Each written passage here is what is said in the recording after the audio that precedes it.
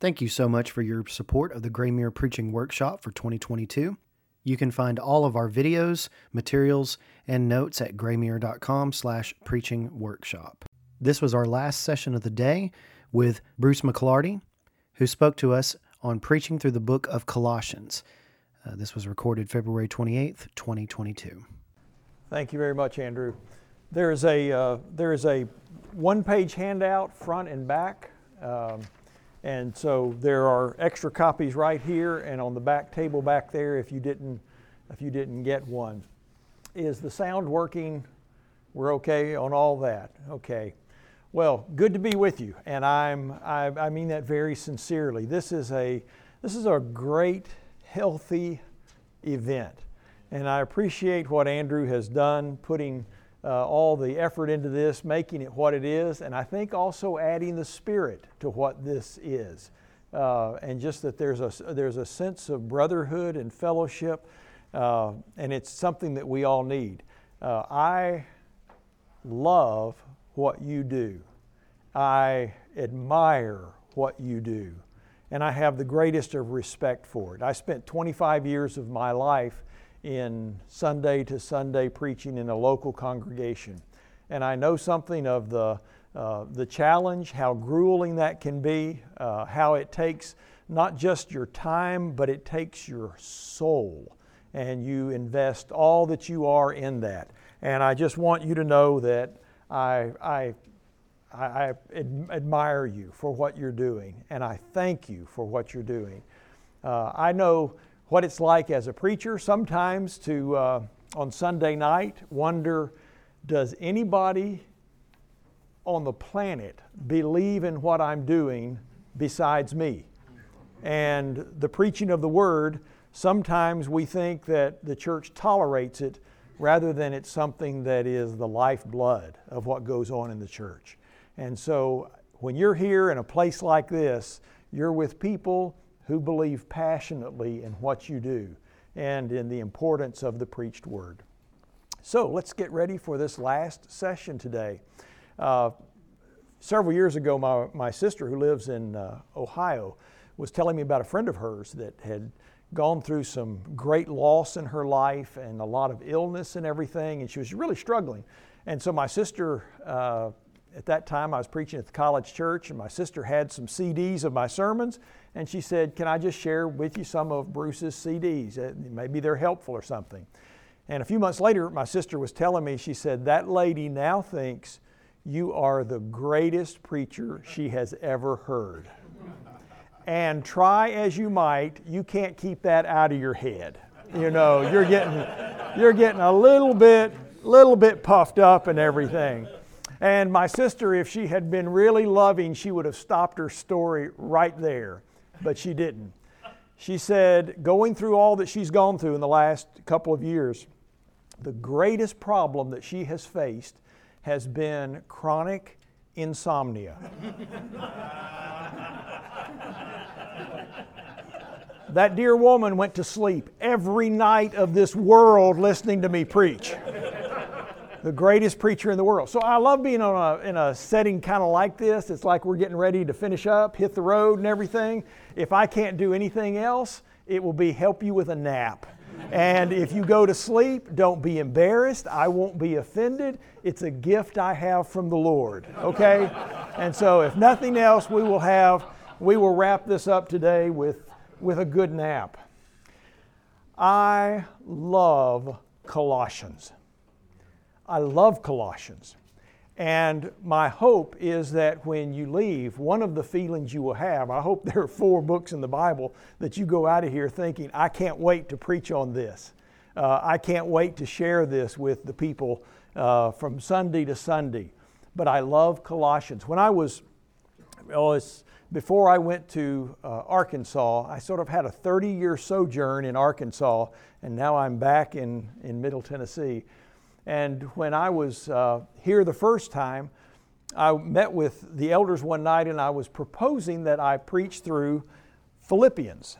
And I was going to preach 8 sermons going through Philippians, a series. And so I present this at an elders meeting one night, and I am met with absolute crickets, complete crickets. And finally, one of the elders said, "Well, I guess it's okay if you preach a series as long as no one realizes you're preaching a series."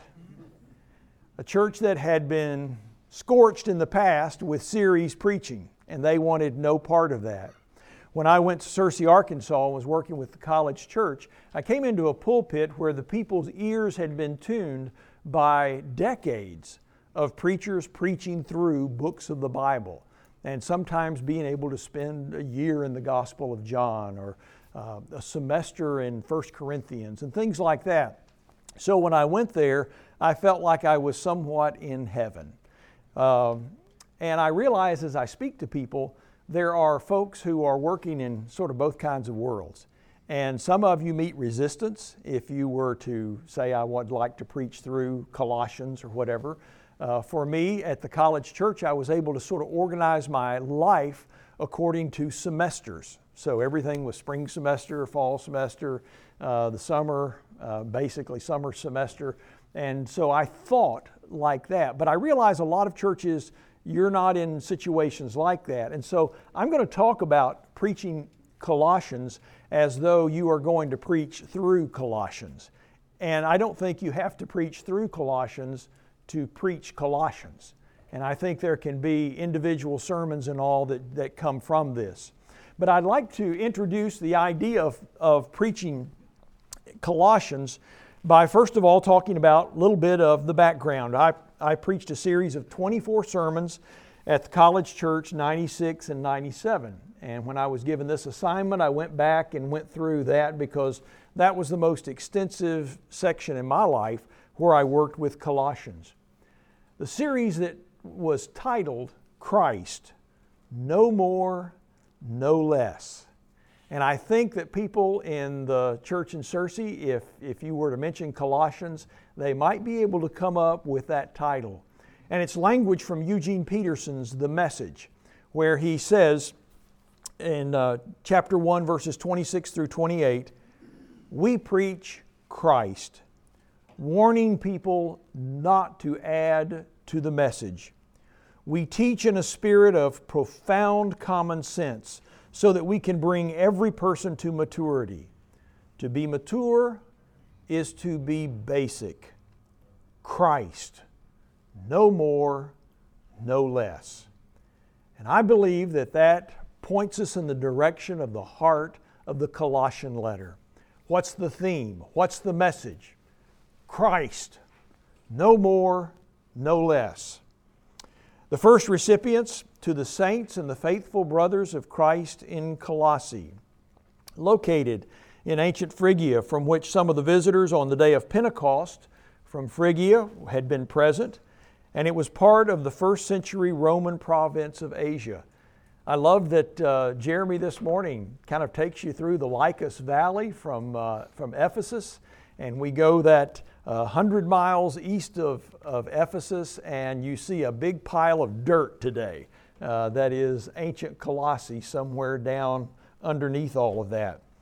The church in Colossae seems to have been established during the ministry of Paul in Ephesus when he taught for those 2 years in the hall of Tyrannus.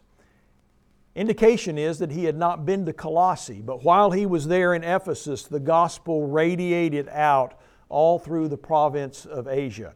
People coming to do business, coming to do banking, maybe coming for a doctor's visit, and they're in and out of the bigger city, and then they go back home, and some of them heard the gospel of Jesus and took it back to Colossae.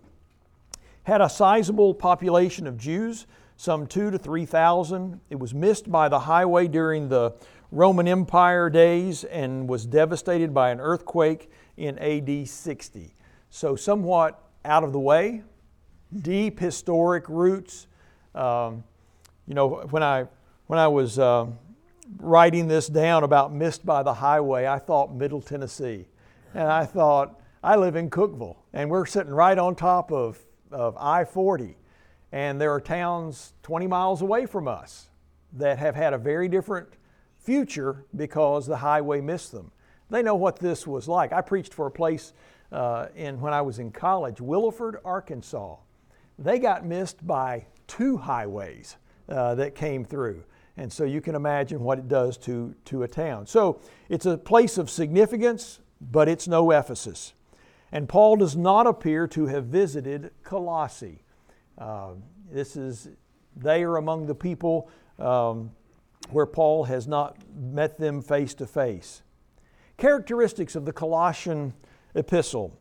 It can be said that Colossians is much like Ephesians, but very different. As we were talking about Ephesians earlier today, Mark was talking about the connection between the two, and they are very similar, and they are very different. And they even break down into this division of the first half and the second half. And you have the emphasis on what God has done in the first half, the first three chapters in Ephesians, first 2 chapters in Colossians, and then what we are called to do in response to that. What it means to live a life that's worthy of the calling that we've received. There are a lot of the same topics that are dealt with, and I think it would be a great discipline if you were teaching a Bible class, or maybe if you were getting ready to prepare a sermon series on Ephesians or Colossians, to take a sheet of paper and divide it in half, and on one side, ways they are similar, and the second one, ways they are different. Nathan last night in his sermon, his introduction to the sermon was about why is the text from Mark that he preached on, why doesn't it appear in Matthew and Luke? And just a notice that something is different here, and it's not in those others, causes us to turn a light up on it a little bit. And that was a great way to launch into the parable that we talked about last night. As an alternative, Carl Holliday says, as an alternative to the elemental spirits of the universe, language we'll mention in just a moment from chapter 2, verse 8, Colossians presents a worldview whose central focus in Christ, whose creative, redemptive work has reconfigured the universe. Colossians, I think if you were to say, if Colossians had a gospel, I think it would be the Gospel of John. You launch into Matthew and you immediately get into all the nitty-gritty details and the scandals and just the killing and just the nitty-gritty of life. You get into the Gospel of John, and how do you begin? In the beginning. I mean, that's about as expansive as you can get. And you're talking about the whole universe and all of time. And Colossians is more along that line. And so I think it gives us something that the other epistles don't. Very similar to Ephesians, and yet very different. Colossians pushes us to an expansive vision to see things, each thing in relation to every other thing, and all things in relation to Jesus Christ. I love that statement. He pushes us to see each thing in relationship to every other thing, and everything in relation to Christ. And then Epaphras, a member of the Colossian church, was with Paul at the time of this writing. He was deeply concerned about the problems of the Colossian church. So in terms of background, there is firsthand knowledge. There is one of them who is there. And the coming and the going of information and all that's there. But somebody that is a representative of the Colossians, and somebody who's deeply concerned with what's going on in Colossae. And he's right there with Paul. And Paul talks about how that he is faithful in prayer on behalf of the Colossians. So let's talk a bit about the Colossian heresy. And this is probably my first big exhortation to this room full of preachers. Preachers of the Colossian letter are sometimes paralyzed by the inability to determine the specifics of what is often called the Colossian heresy. What is the problem? What's going on there?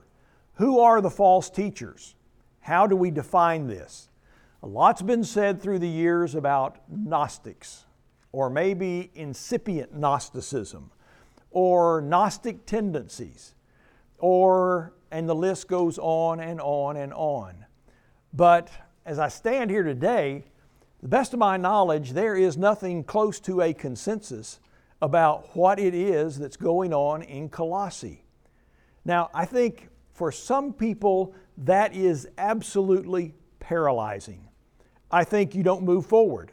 We can't know what the heresy is or what the problem is, and so how can I possibly preach on this if I haven't nailed that thing down and I'm not absolutely certain about it? I think that is a tendency for preachers, and I think that may be the reason that Colossians has been neglected as much as it has. And I'll come back to that.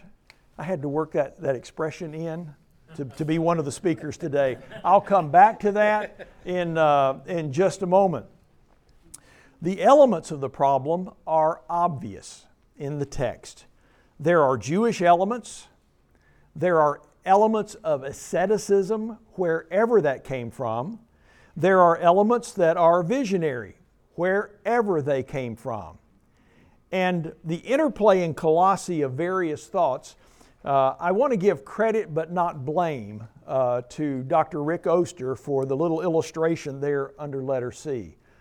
And in thinking about what influenced what in Colossae, this just makes a lot of sense to me. That we know that there were pagans there. We know there were Jews there. And what are we dealing with? And this simple little illustration says, before Christians even arrived, before the Christian gospel even arrived in Colossae, the pagans and the Jews were interacting with each other. They were living around each other. They were hearing each other's language. Whether they knew it or not, they were being affected by each other. So when we're talking about paganism in all of its various forms, or we're talking about Judaism in all of its various forms, that neither one of these was probably a pure form of what we might picture as either one of them. But there's probably sort of some pagan Jewishness and some Jewish paganism that's going on here. So the categories are probably not going to be clear-cut and easily defined. They're probably influencing each other long before Christianity gets there. And then the Christians get there, and the message is carried from Epaphras and others who come to Colossae, and the gospel is preached. And then the paganism begins to impact the church, and the Jewish religion impacted by paganism impacts the church. And so we're dealing with some tendencies here that are very clear. Things that are Jewish, things that are ascetic, things that are visionary. Categories that you probably could lay over any age and any place. So while we don't know the specifics of what's going on here, I think there's an expression that's going to bring very clear to us what we can say about these things. Chapter 2 and verse 8 is one of my favorites. See to it that no one takes you captive by philosophy and empty deceit, according to human tradition, according to the elemental spirits of the world, and not according to Christ. And we'll talk more about elemental spirits of the world, and we're going to talk about how there are all kinds of possibilities for this. But at the end of the day, do you know what I know most about that? It is not according to Christ. That's the definition.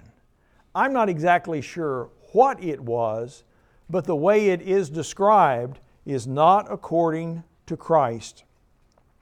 There's a lot of discussion about the stoicheia. The thought on this ranges from, if you open up a Greek lexicon, it can mean basic components, heavenly bodies, fundamental principles, transcendent powers that are in control over events in the world, the ABCs, earth, wind, and fire. There are all kinds of possibilities of what this could mean. What we know most clearly about this is that they are not according to Christ. Hang on to that, because that's going to be heart and soul of what the message of Colossae is going to be. Tony Ash says, "It would seem that there was no intent to deny Christ, but rather to add to faith in Him." No attempt to directly attack Christ, but rather to add to faith in Him. I remember on Sunday nights in my growing up, my earliest days, first, second, third grade, we lived in Little Rock, went to the old Pulaski Heights Church, Church of Christ there, and I remember becoming aware of church. And I remember becoming aware of God. And when we were in church, first, second grade, I remember God being so near. I remember it was like I could feel the breath of God on the back of my neck, just as a young kid. And I realize when we sing, we're singing into the ear of God. And when we pray, we're praying to a God who hears. And when the preacher stands up, and the preacher with the booming voice and all, and he's bringing us a word from God. We got in the car and headed home. Oftentimes Mom and Dad would invite somebody to come home with us for Shipley Donuts. So we'd stop by Shipley Donuts, pick those up, head to the house. Sunday night smelled like coffee and Shipley Donuts. It was wonderful. And I remember how that if the folks we invited over had kids, they'd sort of usher us off to the room where the TV was, and we'd turn on and see the last half of The Wonderful World of Disney. That's Church of Christ kids in the 1960s. You saw the last half of The Wonderful World of Disney. Saw the last half of The Wizard of Oz when they put it on TV, you know. I didn't know Dorothy was ever in Kansas before, before videos came out. And so we sat there and we watched The Wonderful World of Disney. Now, what can be more wholesome in all this world than The Wonderful World of Disney? And we if it was a really good night, if it was a special night, you might get one of those classic old cartoons. But most nights it was a science documentary. The Running of the Wildebeest, or Beneath the Sea, or Volcanoes, or something like that. And we'd sit there and we'd watch that. And I didn't realize, and I didn't have words to put with it probably for another 40 years in my life. But as a little kid, I was being subjected to worldview whiplash. I had been in a world of theism, a world where God was central, where that's the explanation of all things. And it was a place of love. And I was being pulled out of that, and I was being put in front of a TV, and Disney, wholesome Disney, is presenting me with a whole different universe, a whole different worldview, to use the statement from a moment ago, a whole different worldview. Disney never, ever criticized God. They never denied Jesus. They never spoke of Jesus. They never spoke of God. Now, what they were doing was giving me an alternative worldview. And I didn't even have language to know why it was so disorienting to come from church and to go to our living room and see a whole different world. I think in the Colossian context that the thing that's most disconcerting is not that Christ is being directly attacked, but it's that the implication is you need Christ plus something else. Colossian math seems to have been Christ plus asceticism is enough. Or Christ plus philosophy is enough. Or Christ plus these Jewish elements is enough. And I believe that Paul in Colossians is saying that Christ is enough. And when that's understood, it helps people deal with a disorienting world of swirling philosophies and ideas. The message of Colossians, F.F. Bruce, in his commentary on Colossians, says, an intelligent appreciation for the doctrine of Christ is perhaps the best safeguard against most forms of heretical teaching. I think that ought to be written on the front cover of your Bibles. That an intelligent appreciation of the doctrine of Christ is the best safeguard against most forms of heretical teaching. I think every presentation you have heard today has pretty much emphasized that same thing. And when I think of the Colossian letter, the thing that always comes to mind for me, and this may make you wonder about me, but when I think of Colossians, I think about Chuck E. Cheese whack-a-mole. That's the image for me of Colossians. Thank you for not leaving. And the idea, if you've ever been to Chuck E. Cheese and you've ever played whack-a-mole or watched kids play whack-a-mole, you stand there with this big mallet with a soft head on it, and the mole pops up, and you whack it, and it goes down. And another one over here comes up, and you whack it. And the more you whack, the faster they come. And the moles are coming up here, there, and yonder. So it's whack, whack, whack, whack, whack, whack, whack. And I believe that Colossians says, don't do that. I believe the Apostle Paul shows us an alternative to that. Instead of clearly defining every heresy that is on the streets in Colossae, there are some general things that are said, but Colossians doesn't focus on whacking each of those moles that pops its head up. In Colossians, Paul focuses on what is the answer. What is it that's going to help the church? What is it that's going to keep your heads clear in all of this? And what is done instead of playing spiritual whack-a-mole is lifting up the preeminent Christ. Chapter 1, beginning with verse 15. In the next 6 verses, the word all will appear 8 times. And I think this is the centerpiece of Colossians. Let's talk about Christ. Whatever's going on in Colossae, maybe we could write 30 chapters on the specific wrongs of the things that are being said and done in Colossae. But instead of doing that, Paul writes this little 4-chapter letter, and in it he says this: He, speaking of Christ, is the image of the invisible God, the firstborn of all creation. Becomes even more important. For by Him all things were created, in heaven and on earth, visible and invisible, whether thrones or dominions or rulers or authorities. Let's stop here for just a moment. What do you want to talk about that is going to be spiritually distracting? Something that might grab us and be disorienting to us. Do we want to talk about things visible and invisible? Let's talk about thrones, spiritual powers, dominions or rulers or authorities. Let's talk about those things. Hey, I have an idea about this. I have an opinion about that. And the church gets distracted from what we're really about. Paul says, through Him all things were created. All these things that you might bring up. So why do you want to talk about them? He's the one that created everything. He's the one that's over everything. He's the one that's above everything. All.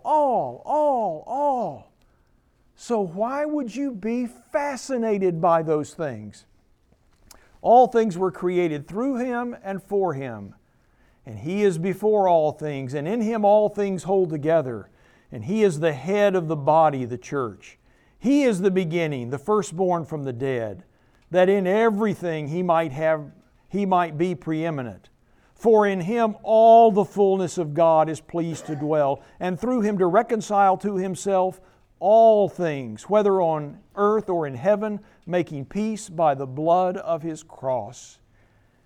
It's not spiritual whack-a-mole, but instead it is lift up Christ.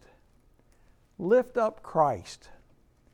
See Christ for all that He is. Listen to He is before all things, and through Him all things are created, and His relationship to all these principalities and powers and dominions and all of this, He's above it all.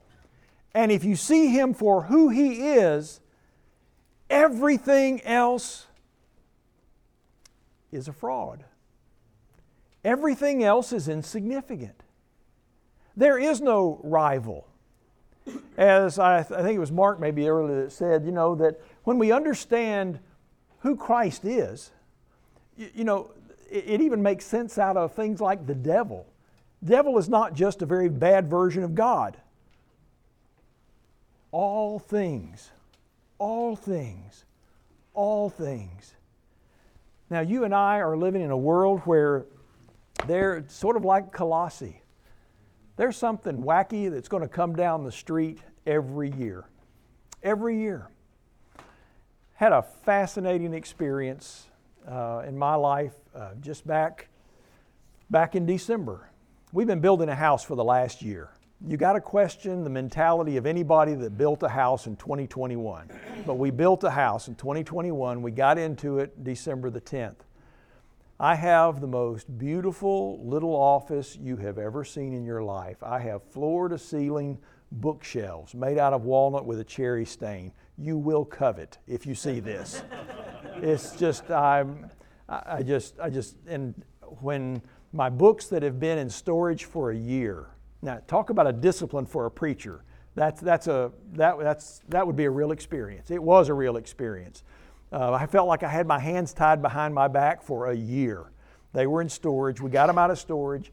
I spent 3 days putting the books on the shelves.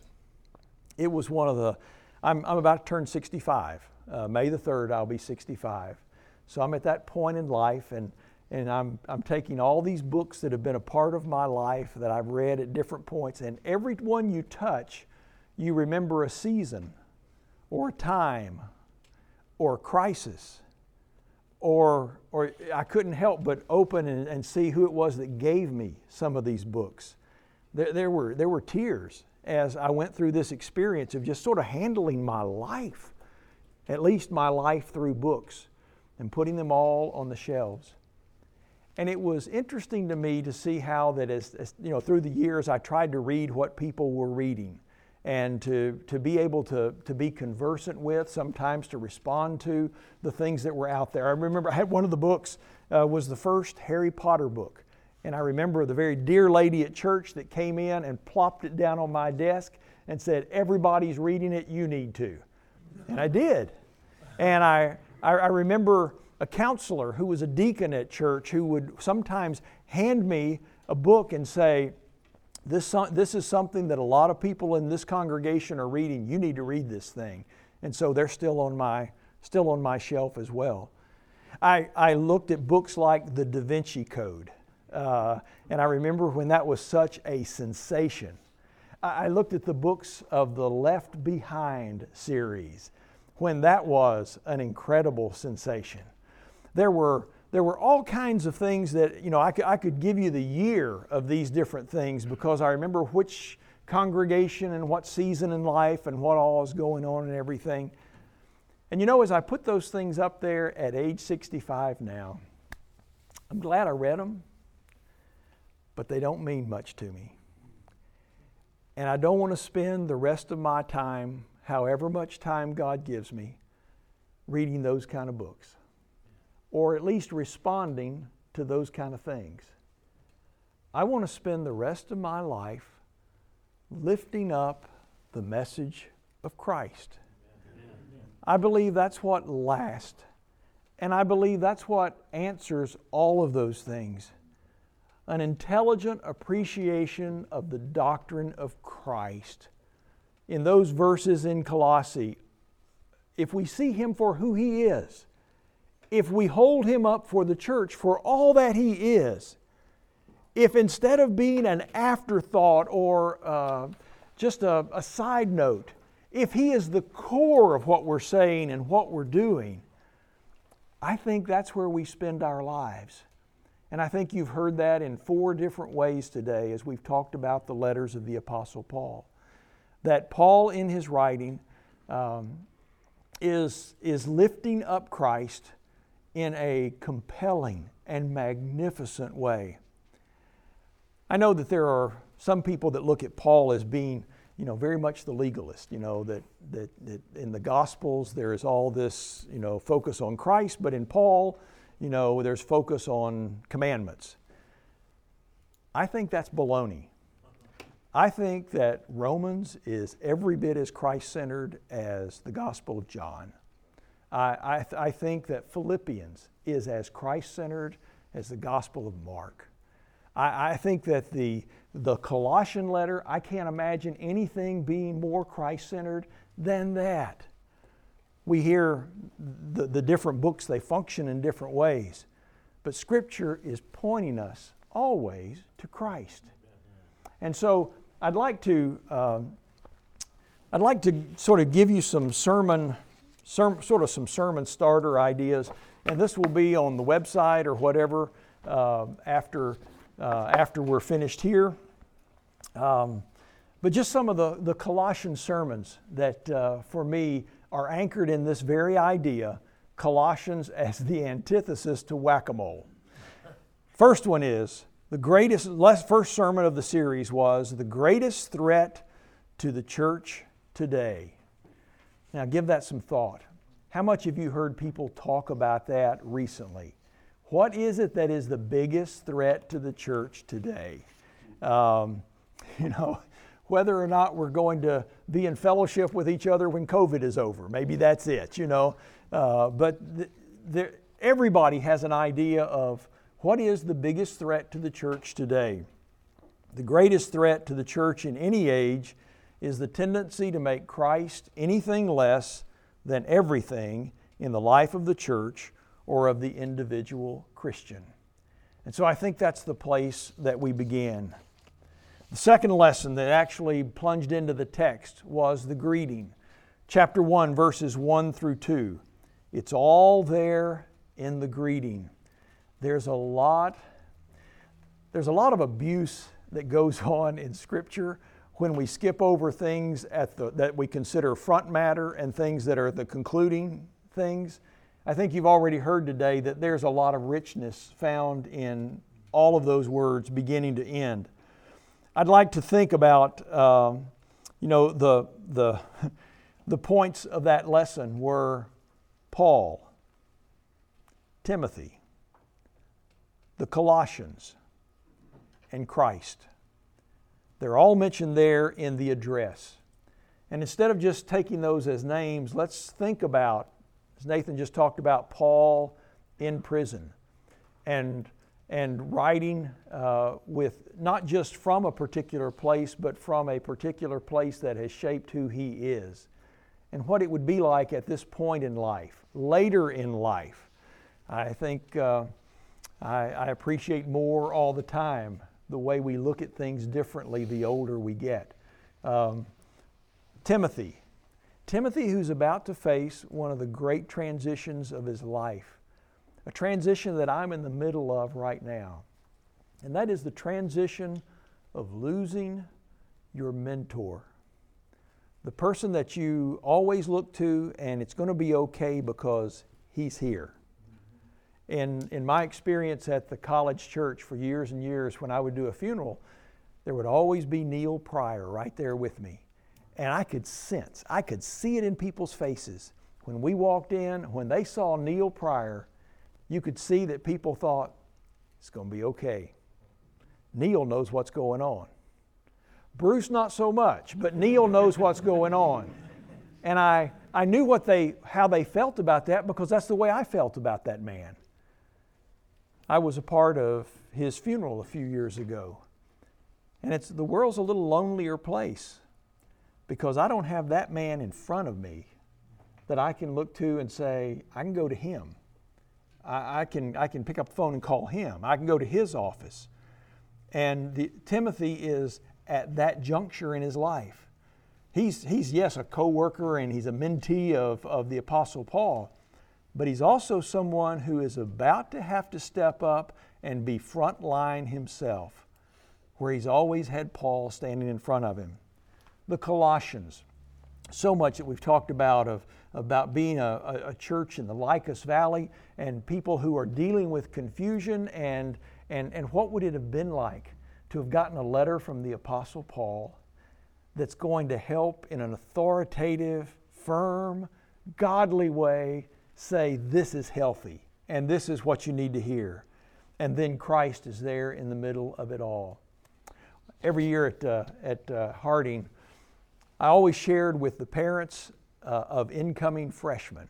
One of my favorite speaking things every year was to get to talk to those parents, because they're at a really big transition in their own lives.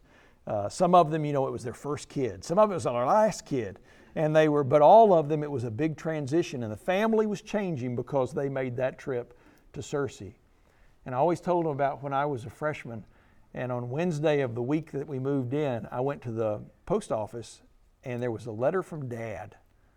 Dad didn't write letters. Dad changed your oil. He didn't write letters. But I had a letter from Dad, and I thought it was probably a check to pay the bill. And I open it up, and I'm with some friends in the Student Center, and we're laughing and just having a great time, and classes don't start for another couple of days. And I finally realized what Dad's handwriting said. Dearest son, yesterday was the day that Hannah took Samuel to Eli. And I folded it up real fast because I wasn't going to cry in front of my friends. And I took it back to my room. And I shared that with every group of parents of incoming students. That has been with me my whole life since that day. Dad cast that moment through spiritual eyes. See this as something lived before God. That what's going on right here, right now, is something that is deeply sacred. You are standing on holy ground. And that's as we begin the Colossian letter, I think it's so healthy for a church to see these are real folks that have real hearts, and hearts that are troubled and hearts that are breaking, and real people that you can identify with. They're a lot like you in so many ways. The Song of Christ, chapter 1, verses 15 through 20 that I just read. Verses 15 through 17, Christ and the cosmos. Verses 18 through 20, Christ and the church. Scholars think this is an early Christian hymn. At least it's poetry of some form or other, but probably a song. I love, for this and also with Philippians 2, I love to introduce it with the words from Jim Croce's song, I Have to Say I Love You in a Song. And I love to look out at the congregation, and you can see lips move, and I know that people are confessing, I'm over 60, I'm over 60, I'm over 60. But the guy that is just from my college days, know it's kind of late, I hope I didn't wake you, but there's something that I've just got to say. I know you'd understand. Every time I tried to tell you, the words just came out wrong. So I've got to say I love you in a song. I think everybody in the world can connect with, there's been a time in your life where there was a song that just absolutely crushed your heart.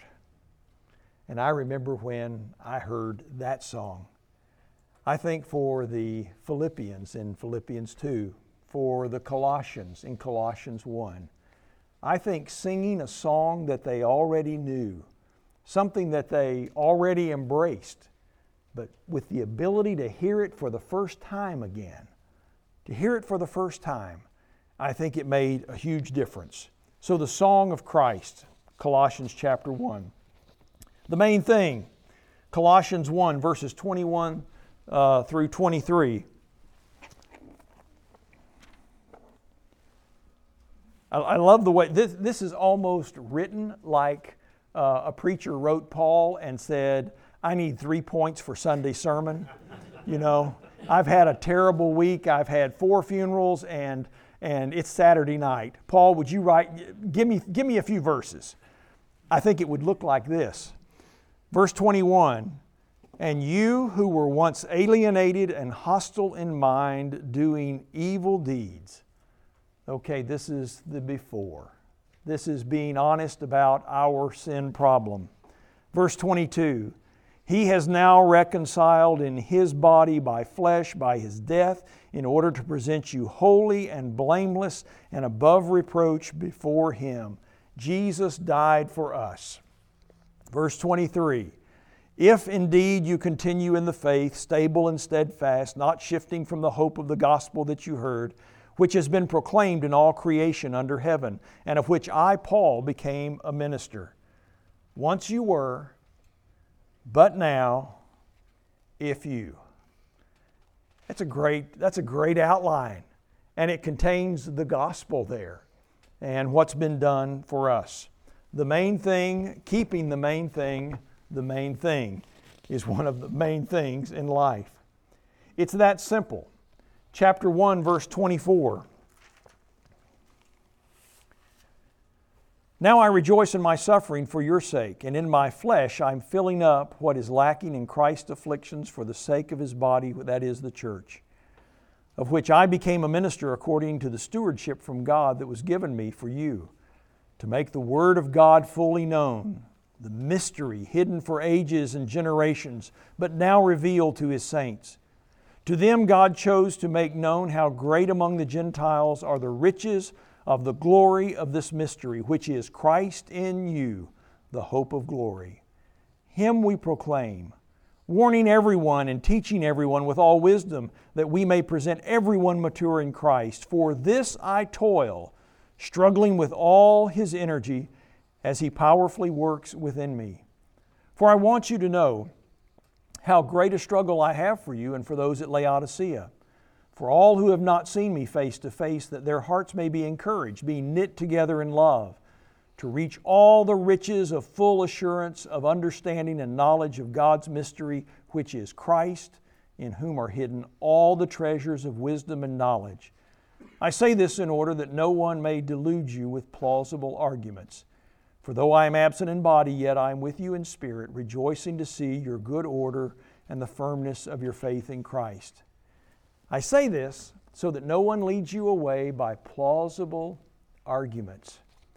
For that text, I pulled out the old story from Acres of Diamonds. Have you used that lately? You ought to dig that one out. It is classic, and most of our people have never heard that. And the story written by Russell Conwell about Ali Hafed, who lived on the Indus River in ancient Persia. And he was a rich man, had a lot of land, and he one night had a guest in his home, and they sat by the fire, and the person who was his guest began to tell him about these incredible gems called diamonds. And he said, if you have them, you can control the world. If you have them, you have all wealth. And as he described these in front of the fire that night, something caught fire in Ali Hafed's heart. And before long, he couldn't think of anything other than diamonds. And so he sells his farm, and he leaves his family in the care of another person. And he goes off and he searches the world looking for diamonds. He ends up in Spain, a broken man, broken health, and he realizes he's failed in this quest. And he wades out into the sea and dies. And as the story goes on, one day the man who bought his farm is down by the river that ran through the farm and watering his camels, and the camel's nose overturns a stone and something flashes in the sunlight. And he grabs it and he takes it to someone who knew about such things, and the person told him it was a diamond. And come to find out, there were acres and acres of diamonds right there. Message is undeniable. you and I sometimes have acres of diamonds beneath our feet, and we go off looking for something somewhere else. Once again, the Apostle Paul, again in this text, is saying it's about Jesus. It's about Jesus. I want you to have an appreciation for Jesus. And if you have that, you won't be led astray. And for the church to realize today as we gather here, what you need is not the next newest thing. What we all need is Jesus. And so let's do what Paul calls us to do in this letter, and let's lift Him up. In whom are hidden all the treasures of wisdom and knowledge. I say this in order that no one may delude you with plausible arguments. It's that simple. The next one is lashing ourselves to the cross. In Colossae, there was not a direct spiritual attack that's indicated in the letter. I think instead, the problem is what we would call spiritual seduction. There are things that are calling us away. Not that people are saying Christ didn't live, or that Jesus didn't die, or that He is not the Son of God, but instead, oh, but have you thought about this? Or can I interest you in this? And people are spiritually seduced rather than Christ being directly attacked. I use the image from the Odyssey where they're going through, they're on their road home, and they go by the sirens and these bird-like creatures with a beautiful voice, and Odysseus knows that there are bleached out bones all over the sands on the beach because people have listened to those voices and they've crashed into the shore. And so he stops the ears of his men with wax, and he has himself lashed to the mast, and he tells them, when he begs them to let him go, you tie me with more ropes. You don't let me go. And so they sail through safely. And the idea from the text in Colossians 2, verses 4 through 10, the idea is that we are lashing ourselves to the mast of Christ. The sirens, chapter 2, verse 4. I say this in order that no one may delude you with plausible arguments. Verse 8. See to it that no one take you captive by philosophy and empty deceit, according to the human tradition, according to the elemental spirits of the world, and not according to Christ. Those are the voices that sing to us and that call us to our death. The mast to which we lash ourselves, verse 5.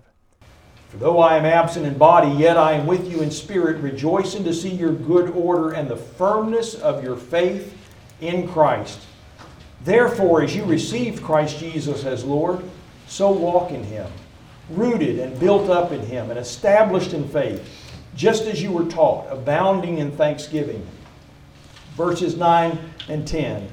For in Him the whole fullness of deity dwells bodily, and you have been filled in Him, who is the head of all rule and all authority. So again, the idea of sailing through a dangerous world and lashing ourselves to the cross of Christ. One of the lessons was in the series was what happened when you were baptized. Colossians chapter 2, verses 9 through 12. What happened when you were baptized? Sometimes as preachers we'll hear from people who say, we haven't heard a lesson on baptism in a while. And in my experience, 100% of the time, that means we haven't heard a message on why you should be baptized. Well, this is a message on why were you baptized and what happened when you were baptized. And this is a mountaintop text in Scripture, chapter 2, verses 9 through 12. And when we remember what happened there and all of these different images that Paul brings to bear on what happened at our baptism, it's like, whoa, this takes me back. And this reminds me. When I was preaching at the college church, there was a a member of the congregation, Lou Moore. I don't know if y'all have met him. He's been the head of the counseling center at Harding for at least 150 years. He's been there long before I came as a student. He's still there today, still doing a great job. And he told me one day about working with a college couple that, sometimes couples will come and they'll meet each other quickly and they'll get married maybe by their sophomore year, and by the end of their junior year, they're through with each other. And they were in counseling with him, and he was getting nowhere. Met with them repeatedly, could not get anywhere. The thaw was just beyond what he could begin to touch. But he noticed that the young lady, every time she came in, she had this folder in her lap, and it had quite a few papers in it. He brought this folder and just sat there on her lap. And so finally, when Lou was just exasperated, he was getting nowhere with them, he finally just said, "What have you got on your lap?" And she said, "Oh, this is the stuff that Dwight and Barbie had us do in premarital counseling before we got married." And he said, "Can I look at it?" And she hands it to him, and he begins going through it. And one of the things that Dwight and Barbie used to do with every couple is write a letter to each other and begin it with, "I love you because." So he pulls this out, and Lou reads through this and everything, and then he hands the guy his letter, hands the girl her letter, and he says to the guy, would you just read your letter to her? And he said, "I love you because," and that's as far as he got. It's as far as he got. And they both began to weep. It touched something. They remembered something. They remembered what it felt like at the beginning. And they remembered why they were crazy about each other. And that was the beginning of some really great things for them. The Apostle Paul approaches baptism much that same way, talking about what happened when we were baptized and helping a church remember. I think you can start with just the physical moment. I mean, I can still feel the cinder blocks against my back as I stood there in the hallway after my baptism, and all the old ladies came by and hugged me. I can still smell the mildew in the baptistry, which a lot of you can. I remember physically. I mean, we've got a connection with that. And then for us to help people lift that up a step higher and remember what happened in heaven when that took place. And what happened before the Lord when that took place. And the day you were baptized was something incredibly, incredibly special. And so we help people reconnect. I love you because, and to reconnect with a most special moment in their lives. Amen. Since then, chapter 3, verse 1. I love that in Ephesians, as we talked about this morning, at least in terms of the chapter numbers, first half is about what God has accomplished for us in Christ. And the second half then is now live worthy of the calling with which you've received. Yesterday, when I spoke to the high school class, Andrew had said, I said, what do you want me to talk to him about? And he said something about living the Christian life every day. Being faithful in your Christian walk. And I don't know if they were old enough to realize or if they had ears to hear or not.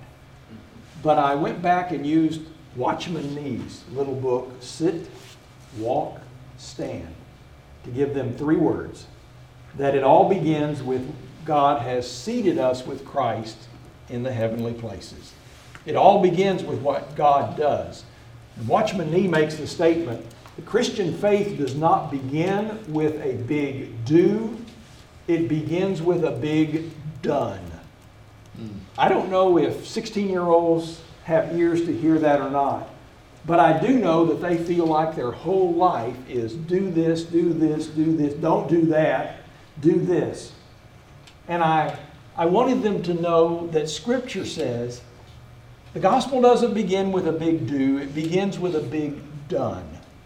And before we are called to walk in holiness and to stand against the evil one, we are called to, first of all, be seated in the heavenlies, which is what God does and what's been done for us.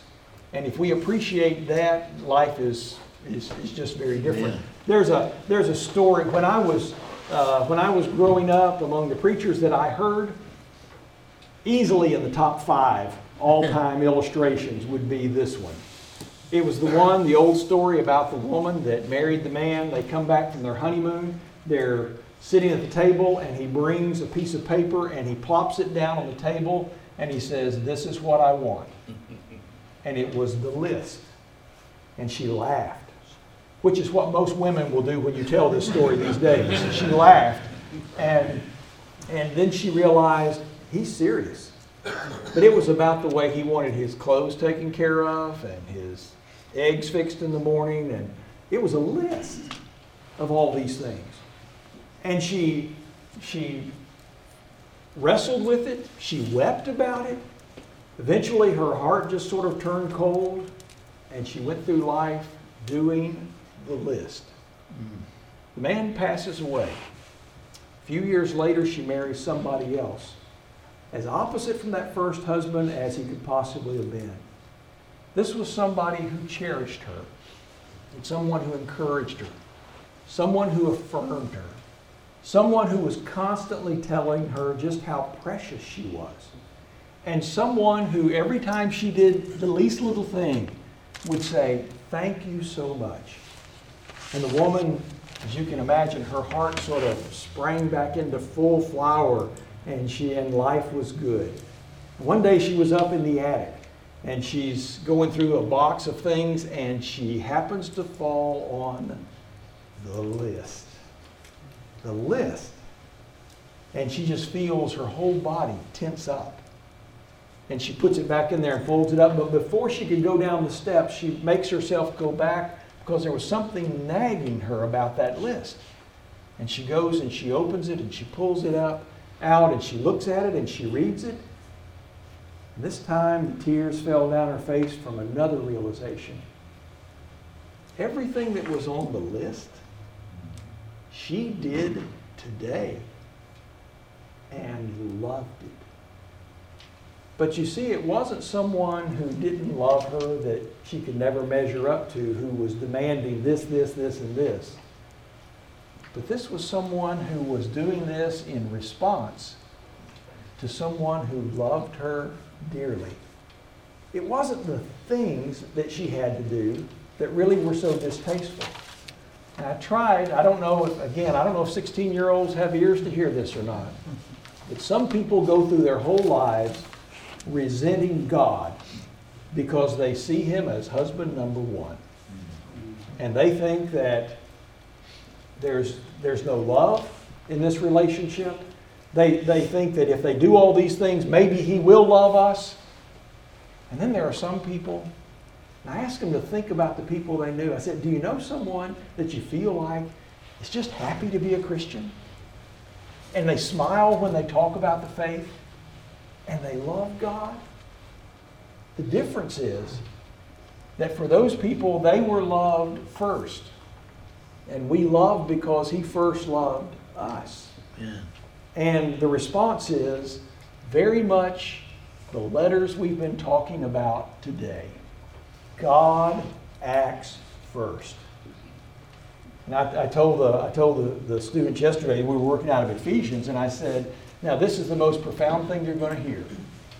Ephesians 1 through 3 comes before Ephesians 4 through 6.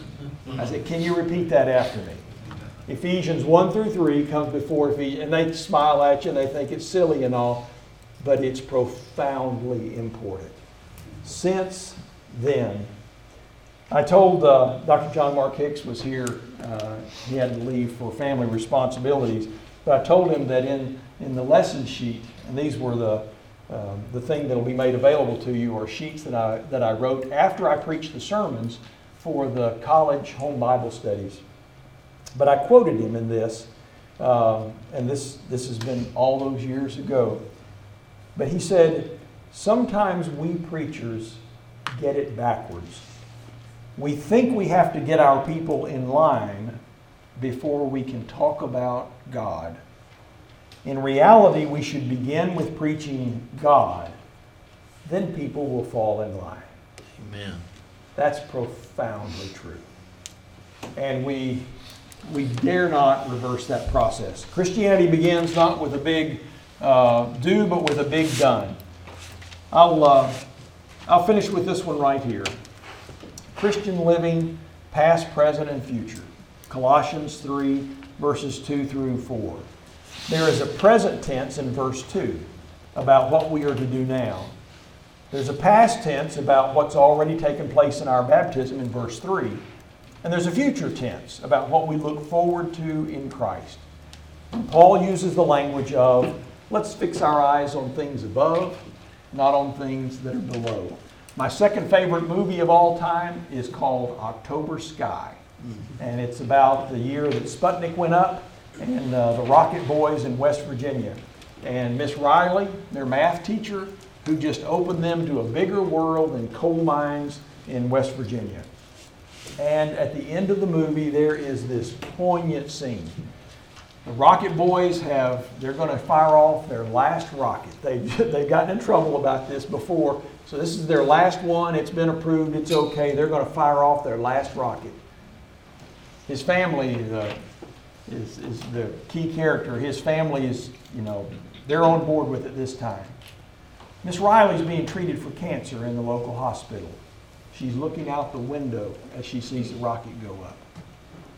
At the same time that this is going on, there are coal miners with soot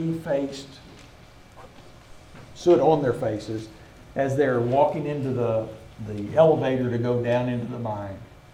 And so you see these people who are shooting this rocket into the sky, and people all over town, including Miss Riley, looking at it as these people have their eyes down and they're headed into the mine. Things above and things below. There are two different perspectives. Notice two different perspectives in life. And the Apostle Paul says, fix your eyes on the things that are above. Fix your eyes on Christ. In a world that's full of confusing messages and where all kinds of distractions are out there for people, and the church is always at risk of being seduced by the next sparkling thing. Make sure that our people have the message of Christ in their hearts, and they see Him for all that Scripture says that He is, so that they will not be enamored or easily led astray by the next flashy thing. As I said, I'm about to turn 65. I think a lot about my grandkids. I think a lot about the world I'll leave them into. And I'm concerned. I won't say worried, but I'm concerned about what challenges are they going to face that I am not going to be there to help them face. I believe that an intelligent appreciation for the doctrine of Christ, knowing all that He is the best defense for anything that might come along and threaten to lead them away. And that's why I love Colossians. And I think it makes for great preaching, whether they let you preach a series or not. So, are we? Amen. Questions or not? Okay. There are 8 minutes. If any questions. Yes. What's your favorite movie of all time? I did say that, didn't I? You said your second favorite. It's a Wonderful Life with Jimmy Stewart. Ah. Yeah. I've only seen it about 35 times. I'm about to get it right. So that's it. Y'all have been great. Love being here with you. I Amen. believe passionately in what you're doing. May God be with you as you go forward. I'll turn it over to you. Thank you so much. What a powerful session. Thank you all for being here. I know that you're going to need to get back on the road. We're going to have a prayer.